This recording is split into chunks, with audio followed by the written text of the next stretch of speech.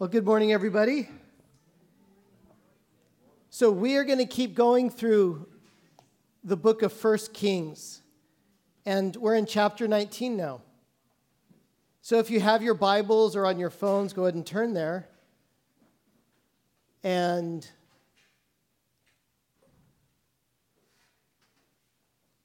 we're going to go ahead and start with verse 1. You guys remember what happened in the previous chapter? Elijah confronts the prophets of Baal, and God sends fire, and the nation cries out, "The Lord is God." There's a certain level of repentance, and then the 3.5-year drought breaks, and rain comes again after 3.5 years. And now we get to this point. 1 Kings chapter 19, verse 1. And Ahab told Jezebel all that Elijah had done, and how he had killed all the prophets with the sword, so that there was capital punishment on the prophets of Baal. Then Jezebel sent a messenger to Elijah, saying, "So may the gods do to me and more also, if I do not make your life as the life of one of them by this time tomorrow." So what is she threatening to do? Kill him. Then he was afraid, and he arose and ran for his life and came to Beersheba, which belongs to Judah, and left his servant there. Now, you have to understand that he had been up in northern Israel. He just left Israel and is now in the southern kingdom of Judah, outside of Jezebel's and Ahab's territory. But he himself went a day's journey into the wilderness or the desert, and came and sat down under a broom tree, and he asked that he might die, saying, "It is enough now, O Lord, take away my life, for I am no better than my fathers." So last chapter he was praying for rain and got it, and this chapter he's praying for God to basically kill him. And he lay down and slept under a broom tree. So what we got here is Elijah has this victory on Mount Carmel. Jezebel threatens to kill him. Now, Jezebel had already massacred a lot of the Lord's prophets. So her threat was not an idle threat. It was a serious. You take it seriously. Like in 1 Kings 18:4, it said, "And when Jezebel cut off or killed the prophets of the Lord, Obadiah took 100 prophets and hid them by 50s in a cave and fed them with bread and water, hiding them from the Holocaust." So in response to Jezebel's words, Elijah becomes afraid. It said, then he was afraid. And in his fear, what he does is he leaves Israel altogether. The territory that Jezebel and Ahab were over as king and queen, he's gone. He goes to the southernmost extreme part of the southern kingdom of Judah and came to Beersheba, which belongs to Judah. Then he wants to leave any area where there's people. So he leaves all the settled areas, goes into the wilderness away from everyone, including his own servant, his own assistant. So in verses 3 and 4, "And he left his servant there, but he himself went a day's journey into the wilderness and came and sat down under a broom tree. Then he flees in fear. He isolates himself completely. He gives in to despair, and he asks God to take his life. And he asks that he might die, saying, 'It is enough now, O Lord. Take away my life, for I am no better than my fathers.'" Now, Elijah doesn't really want to die. If Elijah really wanted to die, then just stay in Jezebel's territory. Right? If he really wanted to die, he's not going to leave Israel. So what is he sharing? He's expressing his feelings. His actions are saying something different. He's trying not to die. Right? If he really wanted to die, he wouldn't have fled. Now, by fleeing away from Israel, understand this, he is resigning his job as a prophet. He was a prophet to Israel. He's resigning. And with his prayer to die, he's not just giving up on his ministry, he's giving up on his life. And when he says to the Lord, I am no better than my fathers, he's saying all those ancient ancestors that forsook God, all the ancestors that disobeyed, he says, oh, I'm pretty much the same as them. So you might as well take me out too.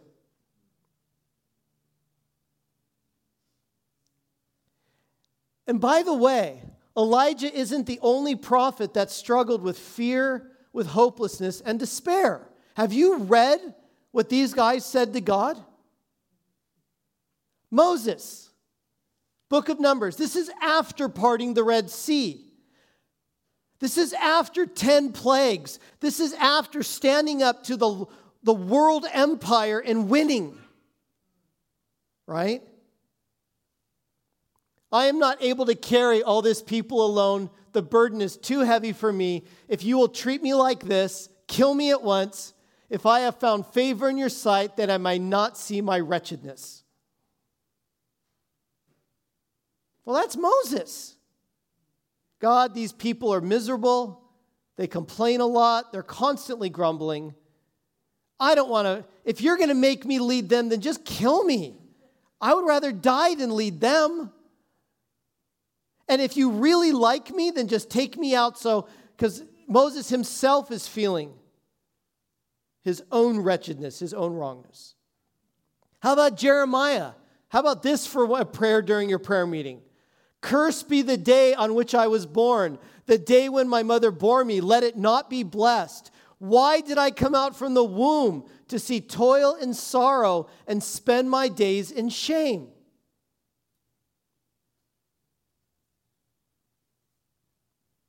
So what does God do? Elijah he does what you're not supposed to do. He gives in to the fear. He gives in to the hopelessness. He gives in to the despair. He acts it out.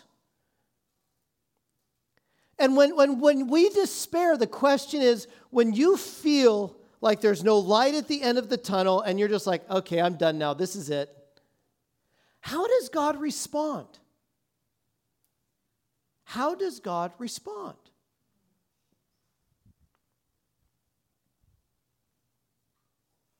Let's look at it. 1 Kings 19, verses 4 through 8. But he himself went a day's journey into the wilderness and came and sat down under a broom tree. And he asked that he might die, saying, It is enough now, O Lord, take away my life, for I am no better than my fathers. And he lay down and slept under a broom tree. He's like, you know what people might do when they're depressed? He's just going to what? Go to sleep. And behold, an angel touched him and said to him, Arise and eat. And he looked, and behold, there was at his head a cake baked on hot stones and a jar of water. And he ate and drank and lay down again. I don't know if you get this. God sends an angel, miraculous food and drink. He does take it, and then he goes right back to sleep and depression. And the angel of God came again a second time and touched him, saying, Arise and eat. Now, you don't get this, the English doesn't show it, for the journey is too great for you. Earlier on, he said, It is enough. The actual Hebrew is enough. I've had enough. Take my life. The angel uses the same word back to him and says, Arise and eat. This journey is enough for you. Uses the same word. And he arose and ate and drank and went in the strength of that food 40 days and 40 nights to Horeb, the mount of God.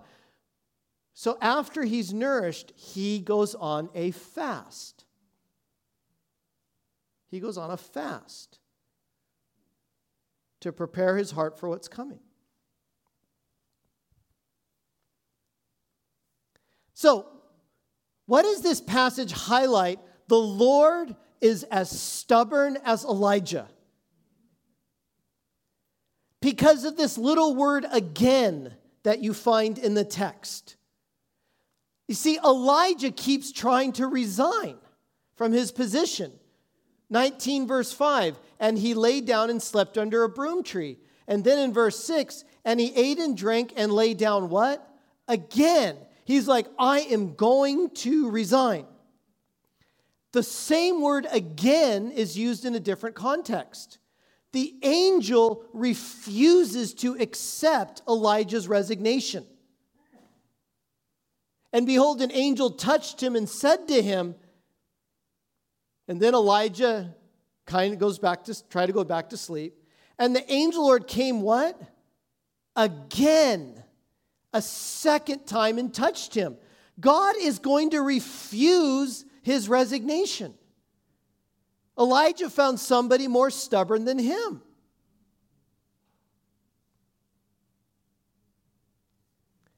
There are times when we try to give up, or when you might try to give up. And God is not going to let you give up easily. Do you understand that? So how did God respond to Elijah? God sees he's discouraged, he's in despair, he's ready to give up, he's trying to resign. So how does God respond to that? Well, the first thing is God encourages him. Somebody tell me, what does the word encourage mean? Somebody say it out loud. What does it mean to encourage? What does it mean? To give hope. What else? To lift up. What else does it mean? Encourage. To give courage. What else does it mean? To encourage somebody. What happens when you encourage somebody? You come alongside, you what? You help them persevere. So it's interesting in the Hebrew in this text. There's this word malak. It means messenger. Now, it could be translated as messenger or it can be translated as angel. It's the same word. Jezebel, chapter 19, verse 2, sent a messenger, malak, to Elijah to threaten him with death. So how does God respond? In response to Jezebel's messenger, God sends his own messenger twice. An angel, malak, in 19:5 and 19:7 to encourage and help Elijah. He tries to encourage him. Then God nourishes him. Because when someone's ready to give up, resign, get depressed and despair, they usually make choices that are bad for their own souls and bad for their own bodies. And God's like, Elijah, what are you doing? You need to eat. The Lord provides food and sustenance to strengthen Elijah for the journey that he has for him.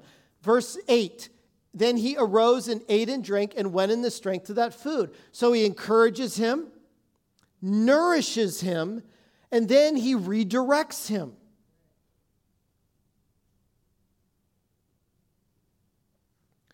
You see, there's this word derek. It means journey. And it said in verse 4, Elijah went on a day's journey, derek, into the wilderness. So Elijah's on his own plan right now, and it's not good. And he's trying to leave his prophetic ministry and give up on life. He's discouraged. So the angel redirects him and sends him on a new journey. Instead of letting him lay down and give up, the angel says, I have an assignment for you. Verse 7, arise, eat and drink, for the journey, there's the same word again, is enough for you.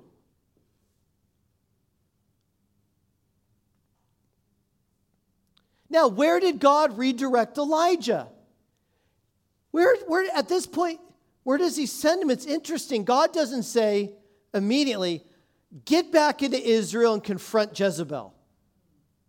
Get back into Israel and start prophesying to the Israelis again.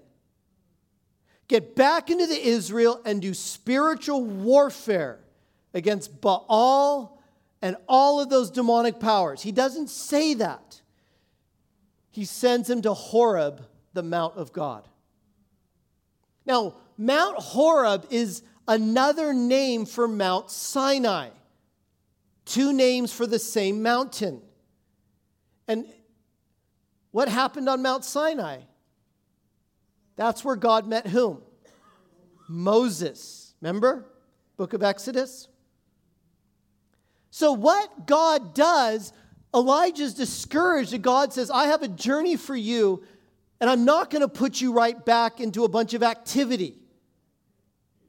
What I want you to do, God leads Elijah back to himself. He leads Elijah back to God. Right? When you are overwhelmed by anxiety or fear or hopelessness or despair, what is the answer to that? If the answer isn't God, then what is it? Right?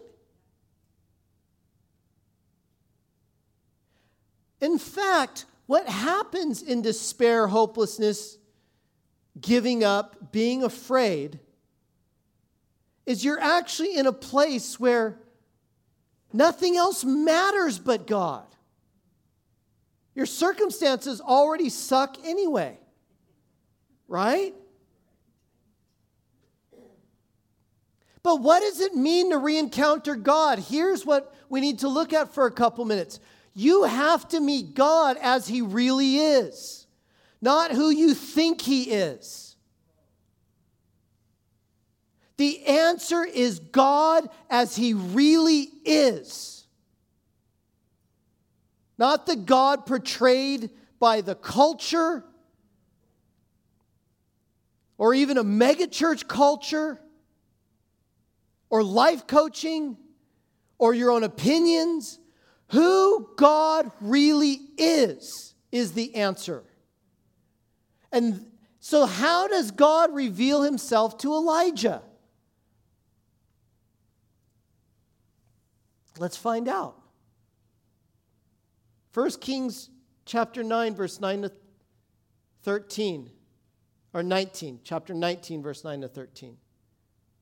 There he came to a cave and lodged in it, and behold, the word of the Lord came to him, and he said to him, "What are you doing here, Elijah?"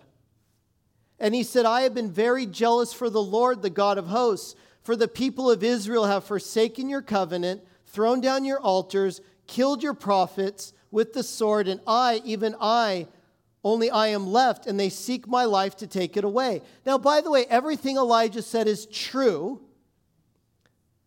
but it's not the whole truth. Yes, they had forsaken your covenant, and the whole nation just bowed down and said, "The Lord, He is God." Right? Yes, they had thrown down your altars, and Elijah, in front of the nation, just repaired one of those altars. Yes, they have killed your prophets, and 450 prophets of Baal were just killed. And yes, Elijah is left, but he's not the only one left. Do you understand what I'm saying? What Elijah said is true, but in his frame of mind, he was not seeing. He was only seeing what God was not doing in a sense. He wasn't seeing what God had been doing. But regardless, it still is true what he said, though. Verse 11, and God said, "Go out and stand at the mount before the Lord." God said, "I want you to meet me." And behold, the Lord passed by, and a great and strong wind tore the mountains and broke in pieces the rocks before the Lord, but the Lord was not in the wind. And after the wind, an earthquake, but the Lord was not in the earthquake. And after the earthquake, a fire, but the Lord was not in the fire. Now, wind is something that it's unformed. You can't put a, wind is, it's fluid, right? It's unformed. You can't pin it down. Same with an earthquake. the sound vibrations and the energy. The same with fire. There's something similar to wind, earthquake, and fire. And after the earthquake, a fire, but the Lord was not in the fire. And after the fire, the sound of a low whisper. And when Elijah heard it, he wrapped his face in his cloak and went out and stood at the entrance of the cave. So the Lord visited Elijah at the cave entrance on Mount Sinai, Mount Horeb, verse 11, and he said, "Go out and stand on the mount before the Lord," and behold, the Lord passed by. So the Lord is passing by. The Lord is coming. The Lord is showing up. There comes a great wind, strong enough to shatter rocks. Then an earthquake, and then a fire. And those signs often were the signs that accompanied a divine visitation. There are so many examples of that. One example is Exodus 19, verse 16 to 18. On the morning of the third day, there were thunders and lightnings and a thick cloud on the mountain and a very loud trumpet blast, so that all the people in the camp trembled. Then Moses brought the people out of the camp to meet God, and they took their stand at the foot of the mountain. Now Mount Sinai was wrapped in smoke because the Lord had descended on it in fire. And the smoke of it went up like the smoke of a kiln, and the whole mountain earthquake trembled greatly. So wind, fire, earthquake were signs of the Lord's presence. Even earlier on in Elijah's own story, fire and wind appeared from God. 1 Kings 18:38, then the fire of the Lord fell. 1 Kings 18:45, and in a little while the heavens grew black with clouds and wind.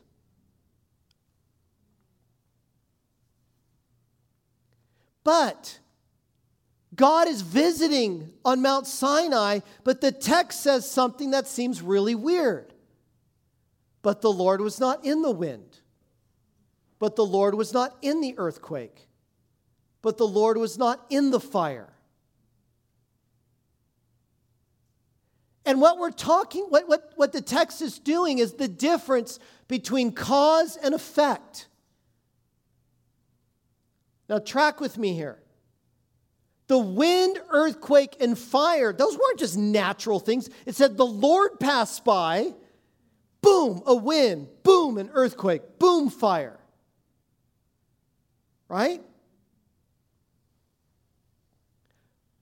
The wind, earthquake, and fire were the effects of his presence, the results, not the cause. Who was the cause? What was the cause? There's a difference. Listen to me. There is a difference between who God is and what he does. There's a difference. And what God was trying to show Elijah, you need to recognize that difference. But why is recognizing that difference so important?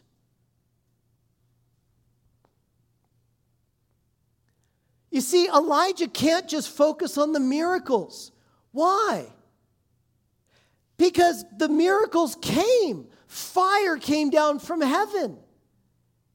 Wind and rain came and broke the drought in direct answer to prayer. All of that happened in chapter 18, right? Right? In chapter 19, Jezebel and the Israelites try to kill Elijah.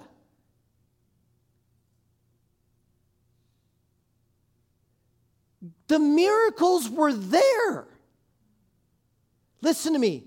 It didn't cause the change that Elijah was hoping it would cause. Were the miracles legit? They were real.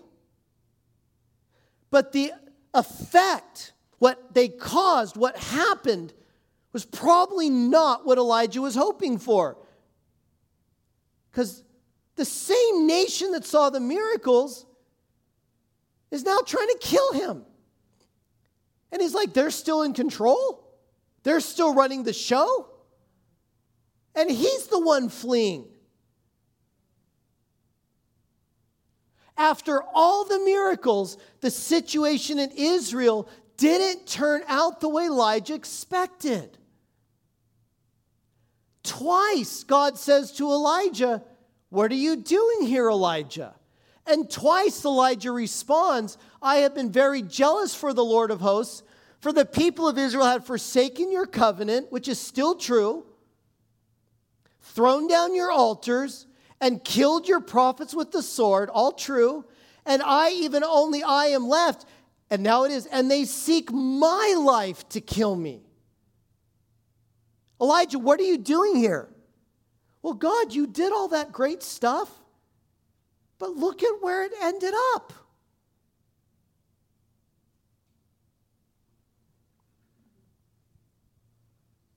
So God says, Elijah, I got to shift your focus from the miracle signs and wonders from God, which are the effects, to what? To what? To God himself, which is the cause. If God wasn't in the wind, earthquake, and fire, what was he in?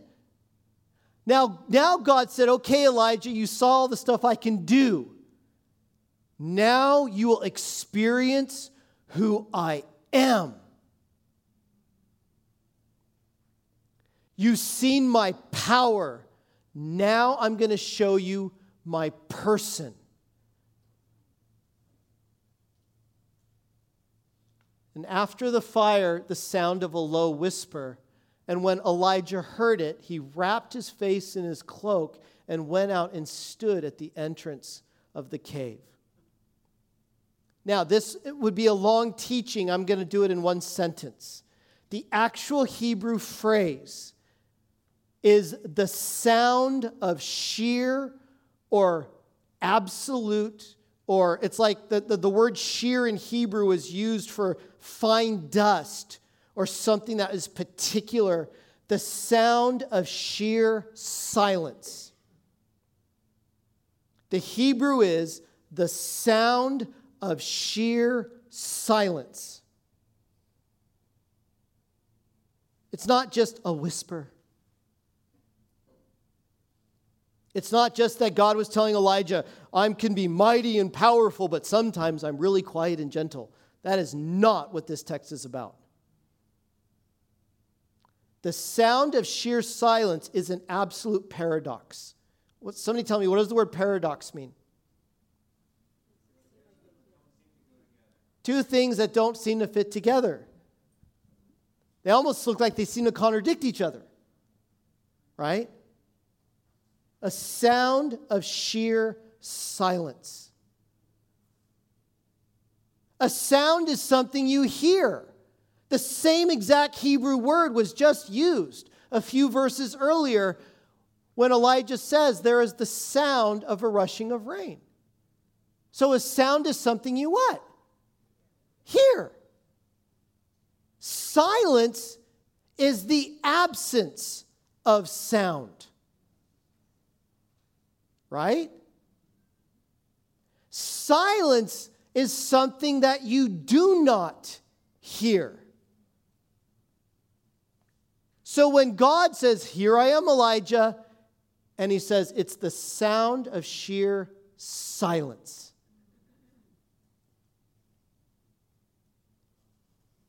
It's a paradox. All of a sudden, Elijah experiences someone that is impossible for his brain to wrap around. It's impossible for his mind to comprehend. It is something that shouldn't be, but is. Indescribable. And so what happens to Elijah, it's not by saying more, well, God, blah, blah, blah, blah, blah, blah, blah, blah, blah, or doing more. What happens to Elijah, listen to me carefully, Elijah becomes overwhelmed by God. How do we know that? Verse 13, and when Elijah heard it, he wrapped his face in his cloak. When do you wrap your face in your jacket?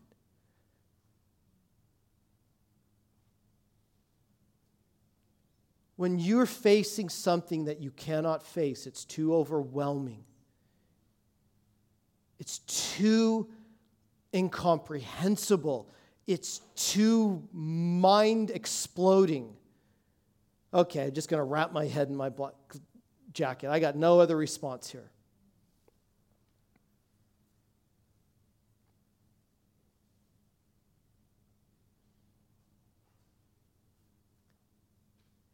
There are literally hundreds of pages of commentary and discussion about this phrase, sound of sheer silence. It is one of the strangest phrases in the entire Bible.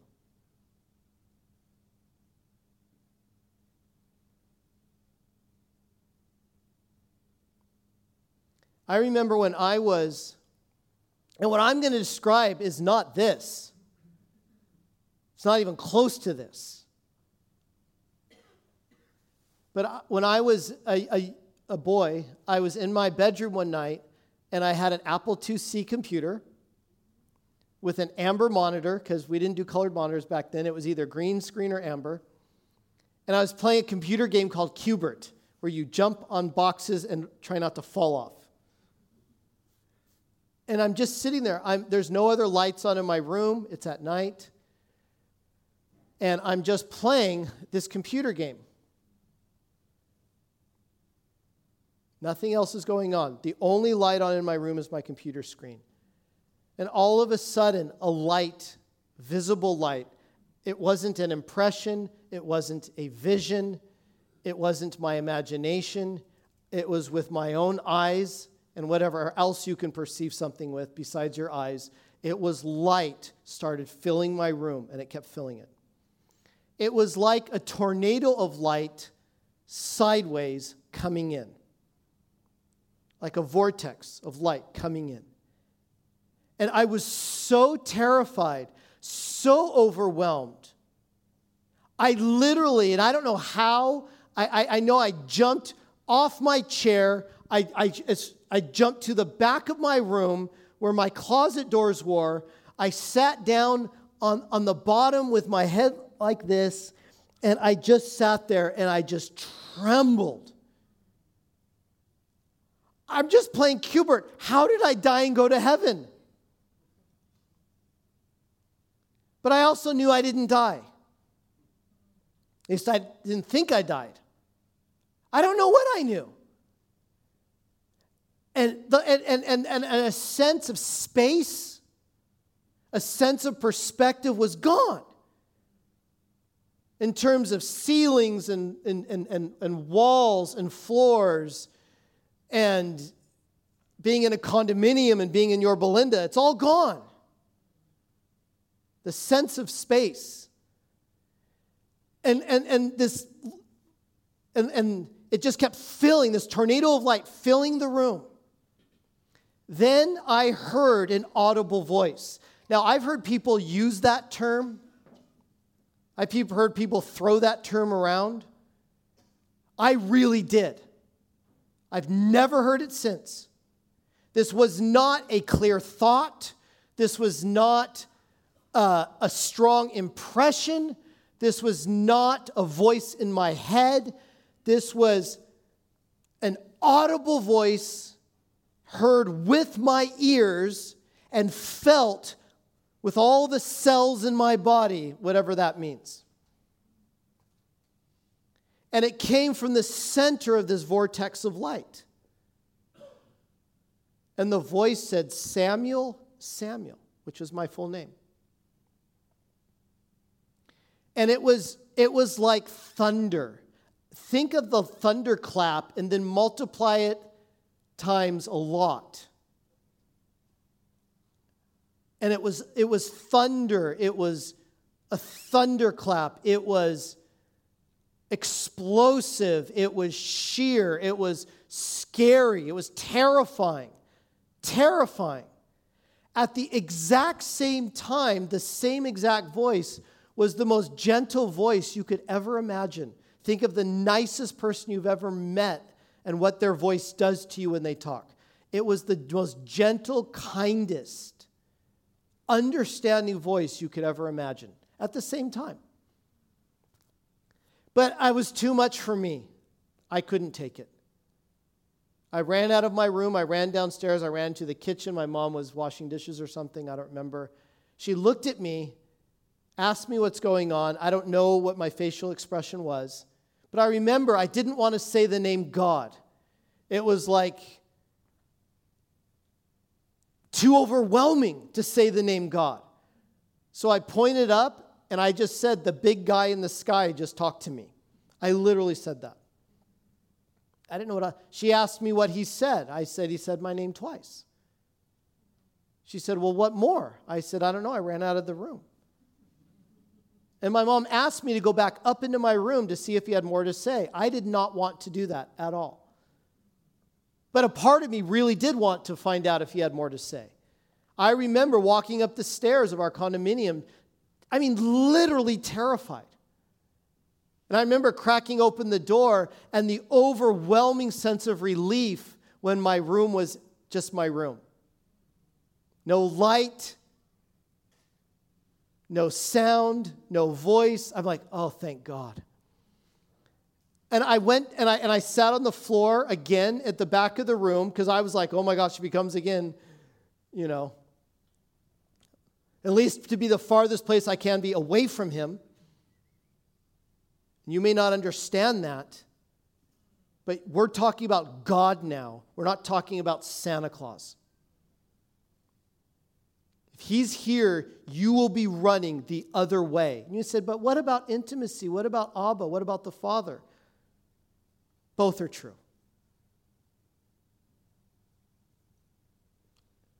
Peter sees Jesus and says, depart from me.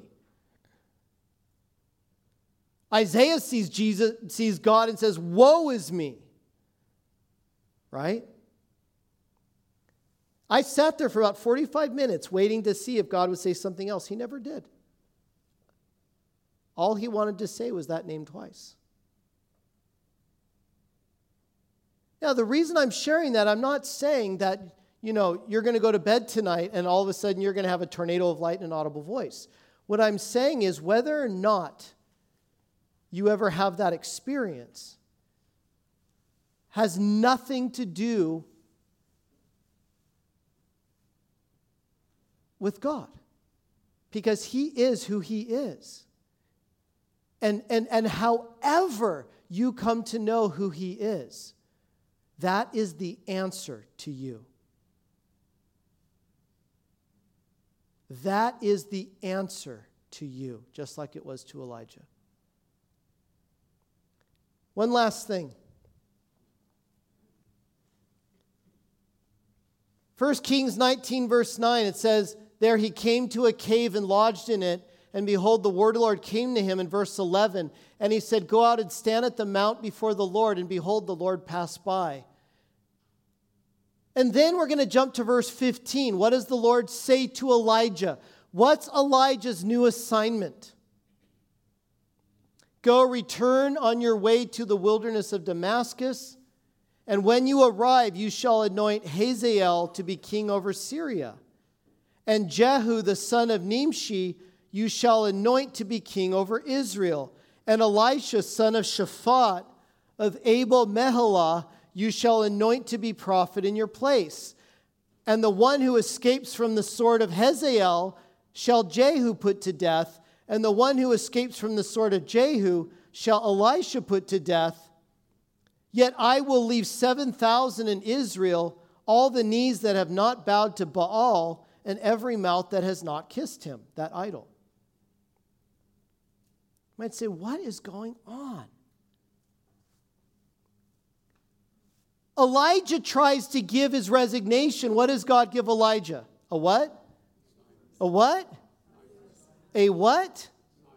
New assignment. God redirects him.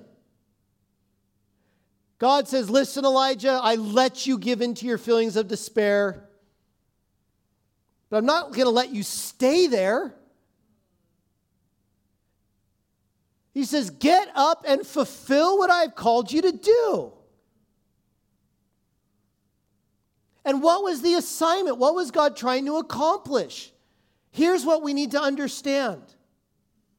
I want you to say something right now. It's not all about me. Say it louder. One more time. In 1 Kings 19, verse 9, in Hebrew it says, there he came to the cave. The cave. That article, the, with the noun, in this instance, it seems to indicate there's a particular cave that the readers of 1 Kings would have recognized. And almost all scholars say, well, it's pretty clear what he's referring to. The same cleft in the rock, the same cave that God met Moses in the same mountain. Exodus 33:22. And while my glory passes by, I will put you in a cleft of the rock, and I will cover you with my hand until I have passed by. Then, in 1 Kings 19:11, after saying, get to the cave, the same one Moses was in, the Lord says to Elijah, it says, the Lord passed by. Why that verb, passed by? That's the same verb used when God encounters Moses. Exodus 33:22. And while my glory, what? Passes by. I will put you in a cleft of the rock, and I will cover you with my hand until I have what? Passed by. It's clear that Elijah's encounter is connected to Moses' encounter, which was centuries earlier. Why is that connection made? Listen to me carefully. What was happening to Elijah was a continuation of what God was already starting and accomplishing through Moses. This was as much about God answering Moses' prayer as it was dealing with Elijah. Did you hear what I just said? The whole story was not just about Elijah and Israel. God had a plan for Israel, and he accomplishing it through Moses. He was just continuing that through Elijah. How was he continuing it? And you understand this principle. God was responding to the prayers and faithfulness of the forefathers, and Elijah had stepped into that. You get it? I'll probably mess this up. Brooke and I are going to meet this afternoon with a man that had a dream. We don't know who he is. We don't know when this dream was. It seems like it was given a long time ago. And with Dave and Debbie, who have the Haven Lane Church, and Damien and Marnie, who have the Canyon Vineyard, is that what it's called? Church. And in the dream, Carol Wimber gave him a stack of business cards. And then in the dream, pulled out 3 business cards with names and addresses on it. And in the dream, then he saw John Wimber walking among the cards. And this was given a while ago. And there's a lot to the dream. We're going to meet with him. We're going to be interested. We'll hear more. But it seems like it was given, I don't remember the exact time frame.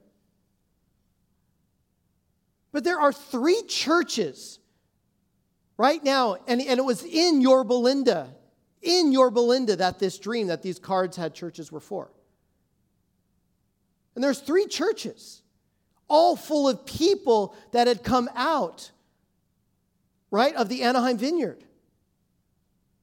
But the key is that in the dream, John was walking in like one of the, in the book of Hebrews, the cloud of witnesses. What if so much of what we're doing isn't just about us? What if there was faithfulness that John Wimber showed that God is still planning on responding to?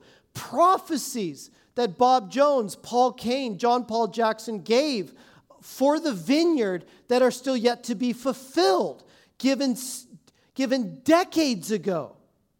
What if there is faithful things that God is responding to? I mean, John was stepping into something out of the Quaker movement and faithfulness and prayers from those spiritual forefathers. What if we are in the continuum of something that we don't understand? Do you understand what I'm saying?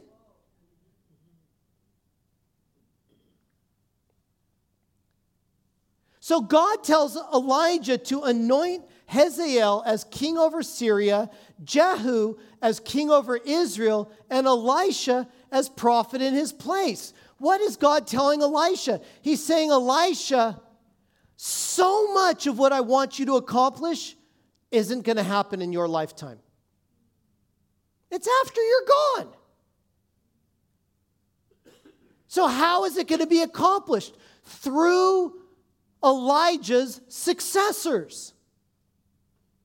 Not with him, but through people that come after him. So much of your obedience, you are not going to see the fruit of it. In fact, most of the fruit of your obedience you're not going to see. It's the generations after us. It's always like that until the final generation of the generation of the Lord's return. They're going to get it all. All.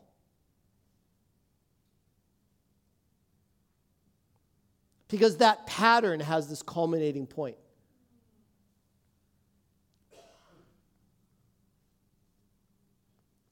Now, here's the weird part about the text. God says, Elijah, you do Hazael, Jehu, and Elisha. Right?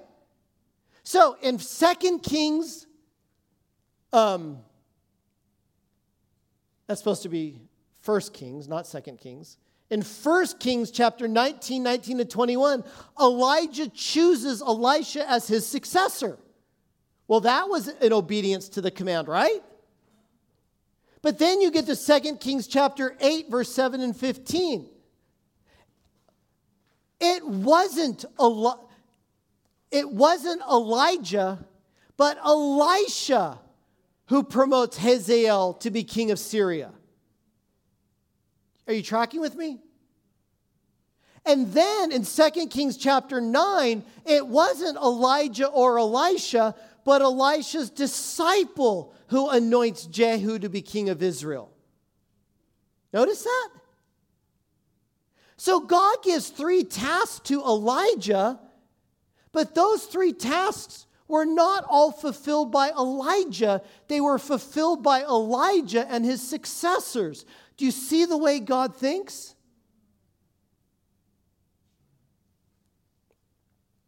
Your accomplishments and rewards are not necessarily what you individually accomplish. It's going to happen through your children, or through your students, or through your disciples, or through the ones that in a relationship you pass something on to them. Some people die and it's like they get near their death and they think, what happened to all the promises that God gave?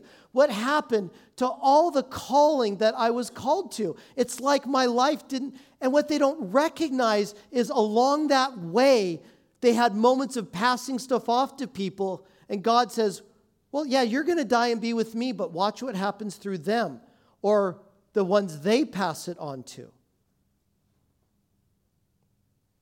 It's the continuum of the kingdom. It's the way it works. Does that make sense? Lastly, Elisha's initial complaint was that even with the signs, wonders, and repentance of 1 Kings 17 and 18, Jezebel's reign, Baal worship, is still fully in force in Israel. So God answers Elijah's complaint by saying, Elijah, I want you to anoint Elisha, Hazael, and Jehu, because they're going to end Baal worship in Israel. And what you have is Jehu, 2 Kings chapter 10. This is such a long period after. Verse 27, they demolished the sacred stone of Baal and tore down the temple of Baal, and the people have used it for a latrine to this day. So Jehu destroyed Baal worship in Israel.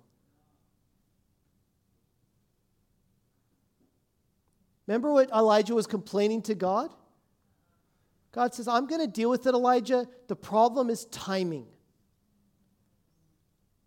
There's multiple generations, Elijah, in my plan to destroy the worship of Baal. Not just through you and your one prophetic ministry. Amen.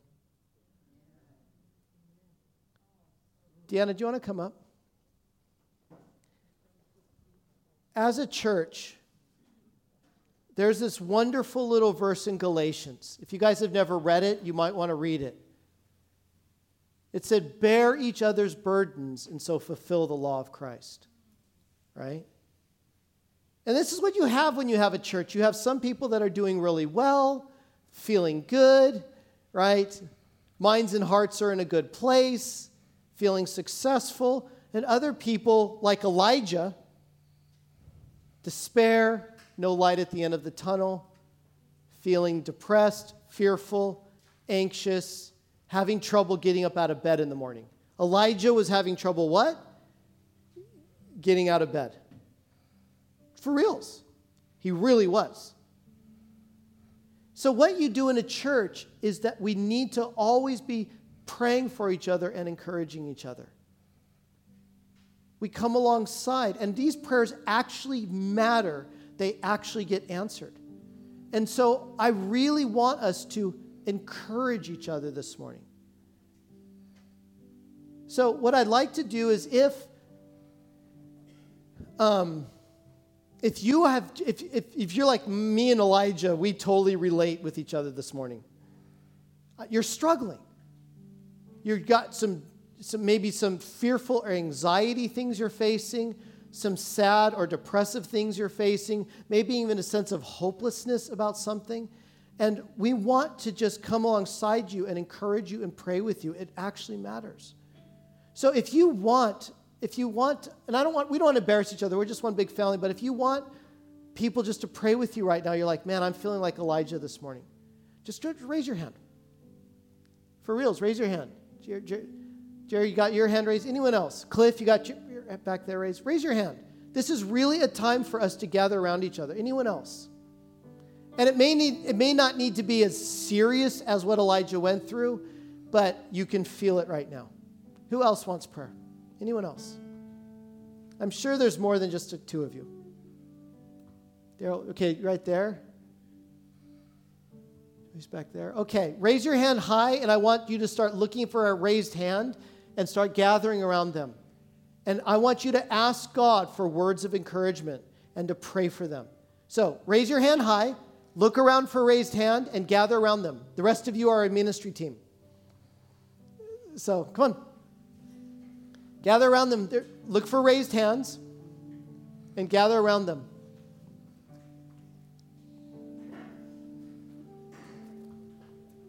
We got over here. 2.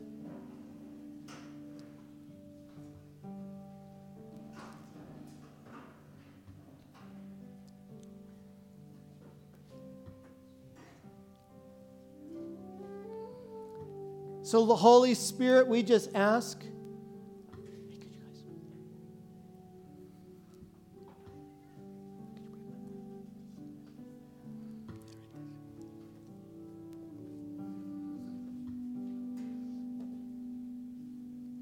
Holy Spirit, release right now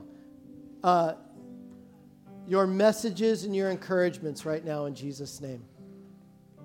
Come, Holy Spirit. Just like you encouraged Elijah with that angel, your messenger from heaven. Release those encouraging words, the uplift of souls right now, God.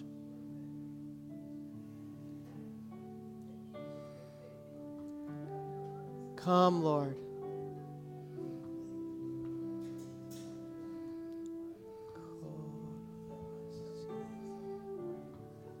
Yes, Lord.